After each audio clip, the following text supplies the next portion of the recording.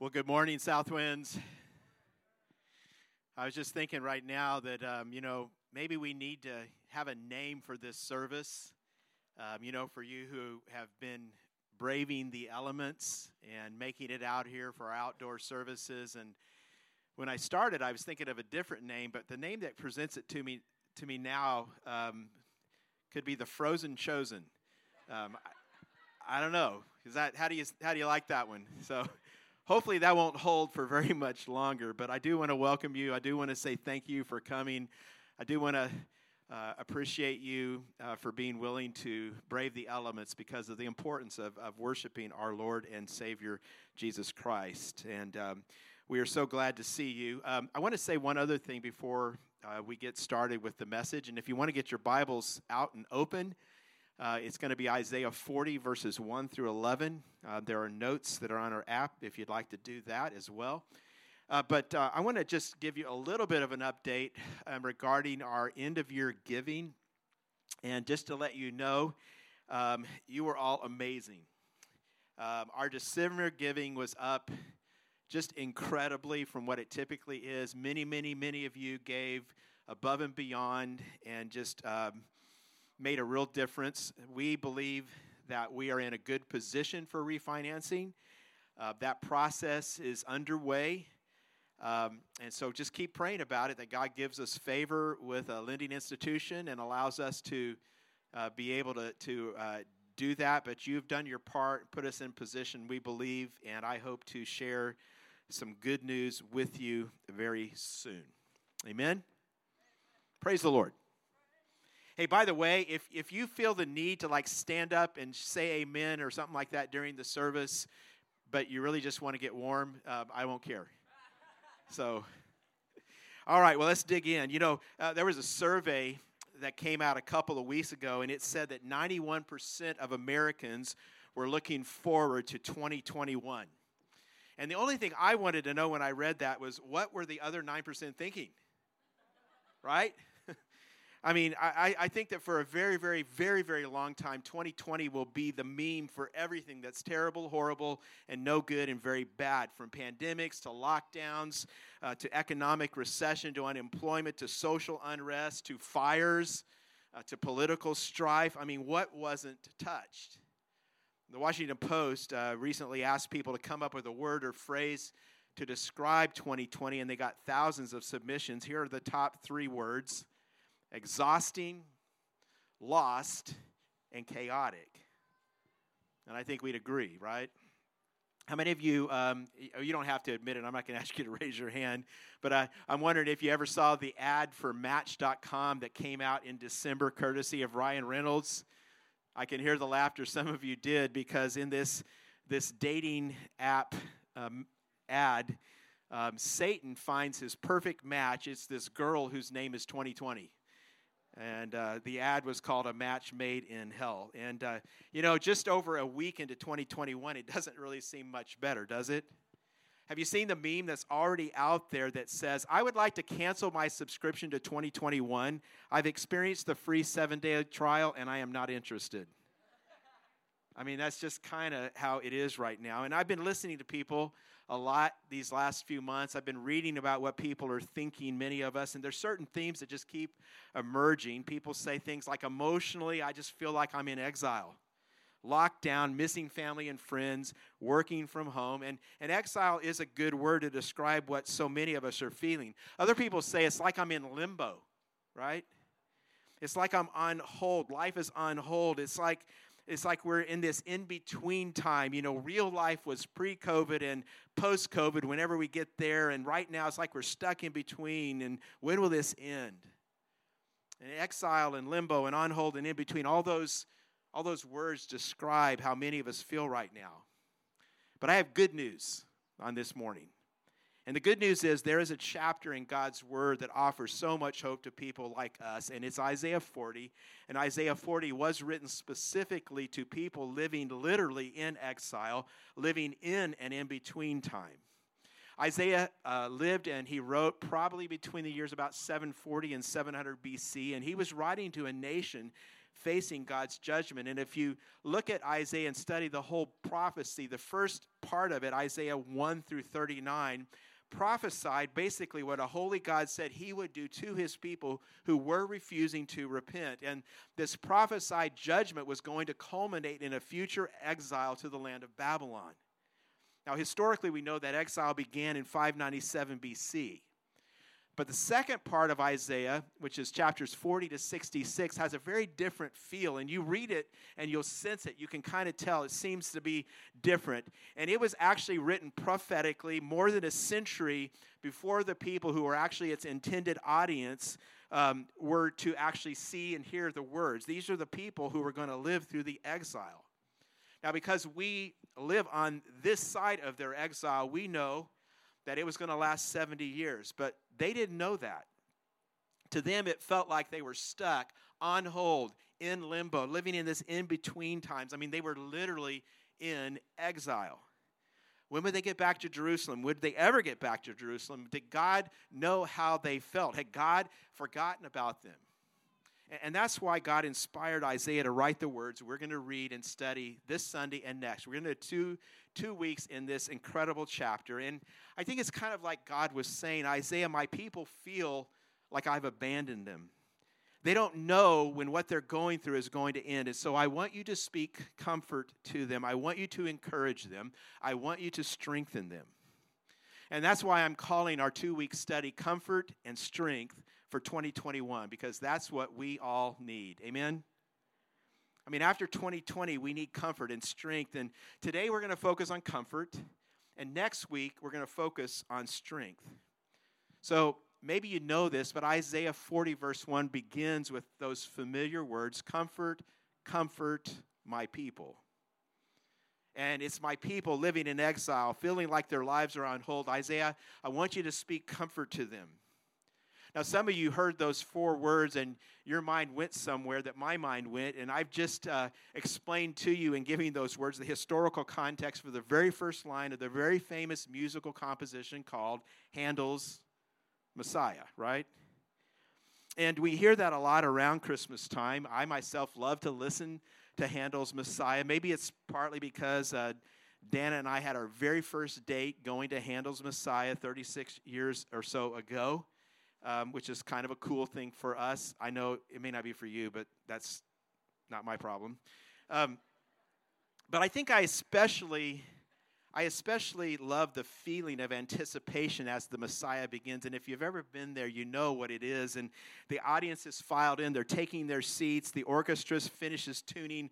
There's this rustle of pages as everyone turns to the first part of the folio. And then this tenor walks out on stage and begins to sing that first line. Comfort, comfort my people. And if you know the words and you know the music, you know how beautiful it is and how it seems to capture what God was saying in verse 1 to those people living in exile. And also, here's the point, what he is saying to you and to me today in 2021 as this year begins. So what we're going to see today is in verses 1 through 11 is God is giving us 3 sources of comfort. And I really believe if you will lean into them, they will give you comfort for this time when life seems to be on hold. I really believe if you will practice and live out and trust in what God is saying here, it will change your 2021. So here's the first source of comfort. If you're writing it down, maybe you're trying to write it down, but maybe your hands are too frozen to write it down. You can get the tape recording later. The first source of comfort is God's grace is greater than my failures. God's grace is greater than my failures. Now, I want to take you back to actually the Messiah for a moment. And Smithsonian Magazine recently did this fascinating article on George Frederick Handel, who's the composer of the Messiah, and they talked about some really interesting history. Maybe you know this, but the premiere performance of Messiah, the very first time it was publicly done, was not in a capital city like London or Paris or Rome. It was done in Dublin, Ireland. And at this time, Dublin was a very poor city. And it wasn't even performed in a church or a concert hall. It was performed in a music hall where they typically premiered more, popular level entertainment. And the question would be, why? Well, here's the reason. Handel wanted this to be a benefit performance for a prison, for a debtor's prison. And if you know anything about the history of that day, in those days, if you were in debt, you could be thrown into prison until you could pay your debts sometime for life. I mean, try to imagine if you're in debt and you're thrown in prison, how does that help you pay off your debts? Doesn't make a lot of sense, but that's how they did it. And it was really tough. It was really horrible. They put people into prisons where the cells were often just these pits dug in the ground with bars on top. And as usual, if you want to see the pictures, you can go to the online service where we can show some of these things. And they would just dump people into them, sometimes hundreds of people. And people just live sometimes for years in these debtors' prisons. Now, Handel said the world premiere of Messiah was going to be a benefit concert in Dublin to release people from debtors' prison. 100% of the proceeds went to this, and hundreds of debtors were set free and brought back to their homes. And I love this because this is what Jesus, the Messiah, came to do, to set us free from our debt of sin, set us free from our debt of shame so that he could bring us home. And that's what God is saying. Listen to verse 2, Isaiah 40. Speak tenderly to Jerusalem and proclaim to her that her hard service has been completed, that her sin has been paid for, that she has received from the Lord's hand double for all her sin. I want to pause there for a second because it could sound at first reading like God's punished her, and so by their punishment they've paid for their sins. But it says, listen, did you notice? Her sin has been paid for. And Isaiah points this out even more later on in his prophecy, and we'll talk about this next week, how there is one who is coming, and God will put on him the burden of all our sin. And he will pay all our debts. The one who paid for our sins is the Messiah. Look at verse 3. It says, a voice of one calling, in the wilderness, prepare the way for the Lord. Make straight in the desert a highway for our God. And he is saying our God is coming to save you. And if you go to the New Testament, in every single one of the Gospels, Matthew, Mark, Luke, and John, they relate these verses to a man named John the Baptist. And he was the messenger. He was the one calling out in the desert, preparing the way for the Lord. And he was the one who said of Jesus, this is the one we've been waiting for. We've been waiting for the long-expected Messiah who would be born to die, who would go to the cross to show that God's grace is greater, greater than your sin, greater than your shame, greater than your sorrow. And I don't know, some of you may be sitting here thinking right now, it's pretty easy for you to say, Mike, you're a pastor and, you live your life up here where all the angels fly around all the time at the church, and you don't know what I've done. And I don't know. But here's what I'm telling you today. God knows. And there's nothing that will keep God from bridging the gap between you and him.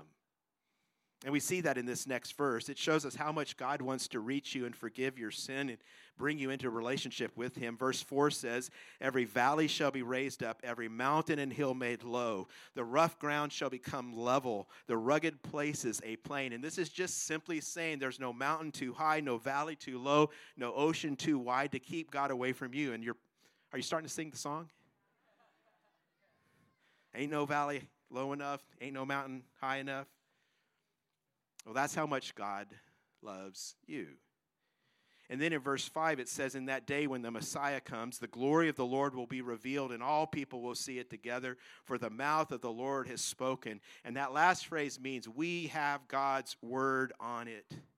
And God's word, friends, to you is this: God's grace is greater than all our sin. And this is why Jesus was born that first Christmas. And I was kind of thinking this week, maybe that's part of why we get reminded of that reality at the end of every year, right before we begin a new year. Maybe every year as we're starting a new year, we need to hear a word that says God's grace is greater than all my failures. Anybody want to amen?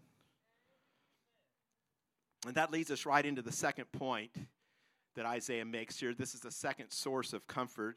No matter what I face, God's power is stronger than all my weaknesses. So God's grace is greater. God's power is stronger. Listen to the first part of verse 6. It says, a voice cries out, And in other words, God is calling Isaiah to cry out. Isaiah responds, and I said, what shall I cry? Well, here's the first part of his message.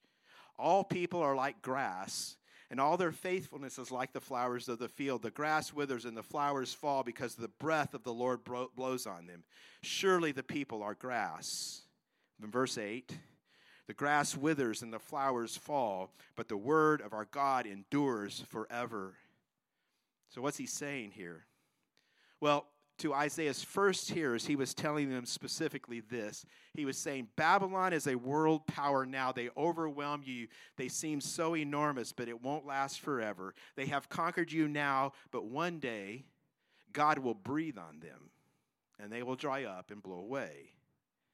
And he's simply reminding them that all civilizations, great civilizations, eventually die. And that's the truth. You can look it up. There is a pile of ruins in Iraq right now where Babylon used to be. That's all it ever is now. And you can go to the next great civilization down the road, to civilization of Greece that used to be at the center of world history. It was the birthplace of democracy. It was the birthplace of philosophy with Socrates and Plato and Aristotle. And today, the center of all of that culturally, the Acropolis in Athens, is just ruins, just a tourist attraction. Same thing is true in Rome. The Roman Empire dominated the world for centuries. And if you go to the street where the Forum in Rome was, this used to be like the nerve center of Western civilization, but now it's a street of ruins, by the way, also populated by a notoriously huge population of feral cats. And even our own nation, the United States of America, we are historically the longest running nation in world history that is functioning under one single constitution. And for all of our failings, it has been a remarkable almost 250 years. But Christians who are biblical in their thinking and who are perceptive and paying attention don't have to look too deeply to see the cultural rot. And one day, however long it may take, the United States of America will be a historical curiosity. And see, all of this is Isaiah's point in these verses. The kingdoms of this world may be overwhelming in human power and human glory now, but only God's word lasts forever. And here's the point, don't miss this, that should comfort us. Because this means that God's promises to us will last everything that opposes us in this life. Does that help? Even in 2021, if you understand it and believe it, it should. But it's not only earthly kingdoms that fade, right? You and I fade too. It says all people are like grass. You fade, I fade, we all fade. The glory of our youth and strength, it fades. Just last month, I turned 49 again. Actually, for the 12th time. And I hope you're laughing with me, not at me, but that's life, right, in this broken, fallen world.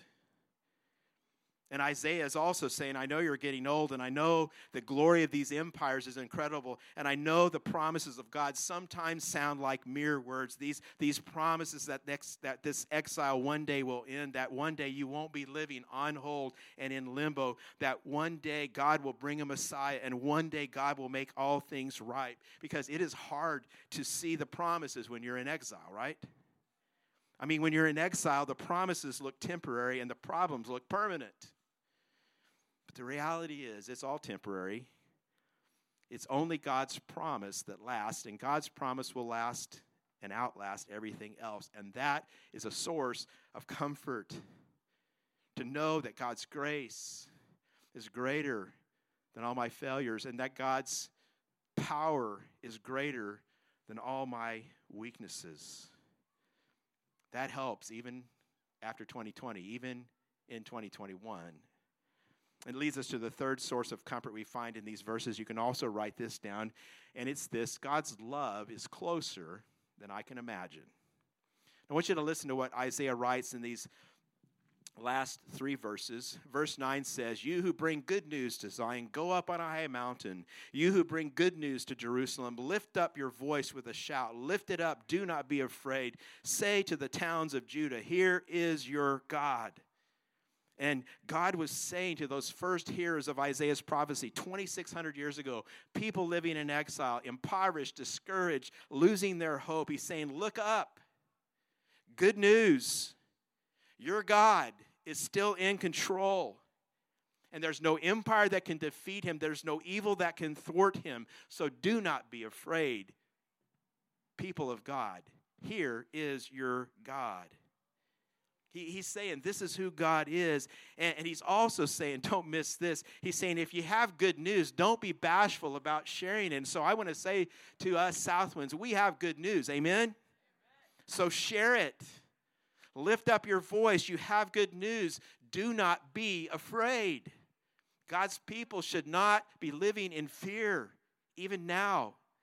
Our God is in control. We need to shout out this good news because people around us need hope. So what is the news we are to share? Well, what Isaiah is telling us right here is that our God doesn't just rule from on high, way up in the heavens, untouched by the pain of this world. Our God is a God who comes to us and he brings himself. He brings his presence. And his presence is our joy. He brings his love. How close is God's love?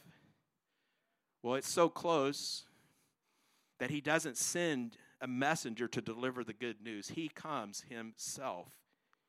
And again, you see, we know something about that today that those people who first heard those words didn't know because, praise God, we live on the other side of Christmas. Aren't you glad? We know that God has come, and he came as a little baby, and he lived his life among us, and he died on the cross for our sins, paying for our forgiveness, opening up the way for us to truly know the Father. Jesus came, and because he came as a man, this means everything. It means God understands us. It means God knows our weaknesses. It means God has felt our temptations. God understands you. And Isaiah, in this chapter, and this is where it all starts, and we're going to get into it more next week. He describes God in a remarkable way, and we'll see more of that next week. But in verses 10 and 11, he starts this description, and he paints this incredible portrait of God. And I want you to listen to what he says. It begins this way in verse 10. See, look, the sovereign Lord comes with power, and he rules with a mighty arm. See, his reward is with him, and his recompense accompanies him. And so he starts off talking about God's power. He's a God who's sovereign. He's a God who rules with a mighty arm. He's a God who will reward and recompense, and those two words are synonymous here in this context. And he rewards those who love him, who trust him. He's God. He rules all things. His power is infinite. He's in control. He is sovereign. But then in verse 11, did you see it? Have you noticed it? It's so amazing. Isaiah tells us that our sovereign Lord is also a shepherd, a tender, and a patient shepherd. Verse 11 says he tends his flock like a shepherd. He gathers the lambs in his arms and carries them close to his heart. He gently leads those that have young. And if you're doing some Bible study right here, I want you to notice something that you might have skipped right over. But the word arm is in both of those verses. Did you see that? The word arm is in both verses. Same God. In verse 10, it's the mighty arm. In verse 11, it's the merciful, tender arm. It's the arm in which he gathers lambs. Who are the lambs? Well, why don't you all together right now say, I am. It's us. I mean, can you feel the tenderness of that? This is a very personal picture. You know, a shepherd can only pick up one lamb at a time. It's personal, it's intimate, and of course God comes for all of us and he's sovereign, but it's just picturing for us this idea that God cares for us personally and intimately, each and every one of us. He carries his lambs, Isaiah says, close to his heart. Right here. It says, God gently leads those who have young. In other words, there's special treatment for special needs. And maybe some of you listening right now, it's like like a shepherd would say, this one just had a baby and it's still nursing, so let's give it special care. Keep this one really close to the shepherd. It's just telling us that God has special care for those who hurt. Psalm 34:18 says, the Lord is close to the brokenhearted, and he saves those who are crushed in spirit. And truth is, for some of us, 2020 has been so much harder. And we all feel like we're living in exile, but some of us have had to face death. Some of us have lost our jobs. Some of us are walking through the dissolution of a marriage and a family. Some of us have gotten very, very sick. And I'm just telling you today, right now, hear the word of the Lord for you. God wants to comfort you with his love. He is closer to you than you can even imagine. And part of what's so incredible about these two verses, I hope that you're feeling it, is the juxtaposition of truth here. It's putting these two things together. God is so powerful and at the same time so tender with the weak. He is the sovereign shepherd. His arm rules. His arm carries lambs close to his heart. It kind of made me think, some of you will remember those pretty famous Ann Geddes photographs. Have you seen those? The dad that's holding the baby. These dramatic black and white photos holding the baby, little tiny baby in his hands.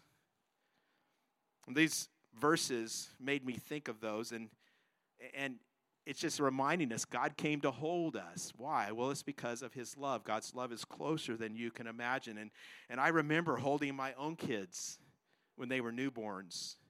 I remember how much joy that gave me. But, even still today, when my kids, all four are grown now, 3 of them are married now, I have 2 grandkids. And by the way, special announcement in case you didn't know, 2 more are coming in 2021 so far. We're praying for 3. But don't tell the people whom that applies to. Just one's coming next month, one's coming in August, and we're excited about that. But, when my kids text me and when my kids call me, when they drop by to see me, it's still so precious, and I still enjoy that. I love them so much, and I think you can understand that love of a parent for a child, it's just a small picture of God's great love for you and for me. One of my favorite verses in all the Bible is Zephaniah 3:17. Who's done their devotions in Zephaniah recently? One person, I see that hand. Well, Zephaniah 3:17 says, you might want to memorize this, some of you. It says, the Lord your God is with you. He is mighty to save. He will take great delight in you. He will quiet you with his love. Anybody need to be quieted and stilled your heart right now with God's love? He will quiet you with his love. He will rejoice over you with singing. Just try to wrap your mind around that. Never forget that you are God's joy. He loves you. He understands you. He cares for you.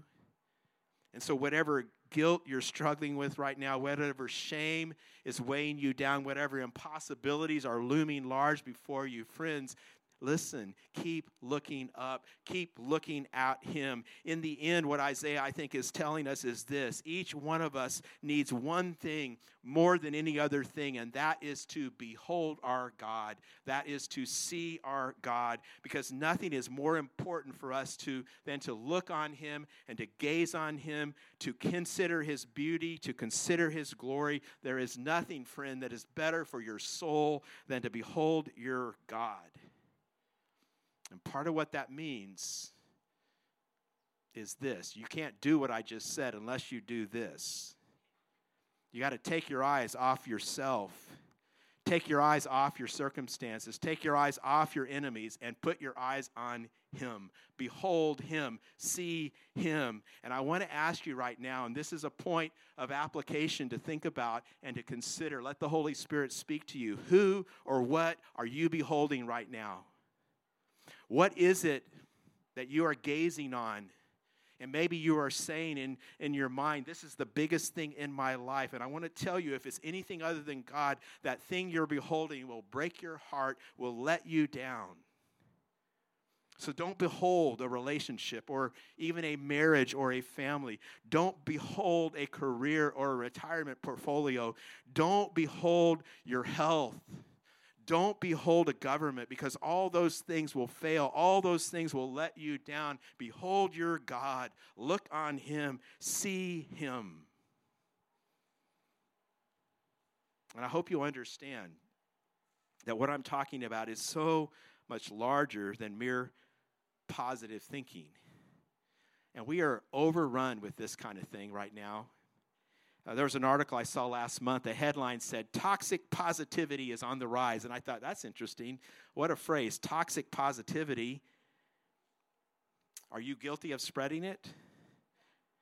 The subhead of this article said, "The simple truth is we can't heal grief with cat memes or fix heartbreak with good vibes."